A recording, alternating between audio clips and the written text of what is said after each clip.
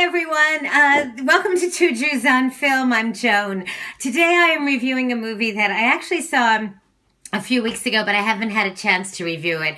And it's one of my favorite films of the year, and I predict it's going to win the Oscar for Best Picture of the year. And it's called La La Land, and it was written and directed by Damien Chazelle, who did one of my all-time favorite movies, Whiplash.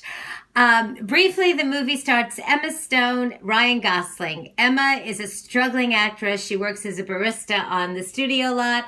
Ryan is a struggling jazz musician.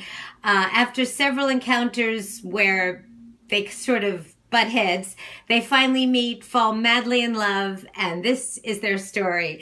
It's filled with singing and dancing, and it's imaginative, it's fanciful, and it's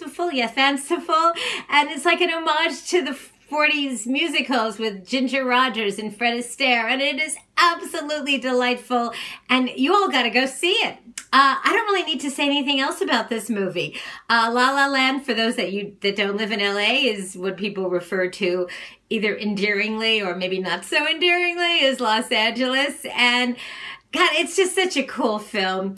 I am giving La La Land, which opens in theaters Friday, December 9th, the whole bowl of bagels, 5 bagels out of 5 with lox, cream cheese, capers, the works. And that's it. You can listen to me at jcastnetwork.org and go enjoy this movie. Thanks, everyone. Bye.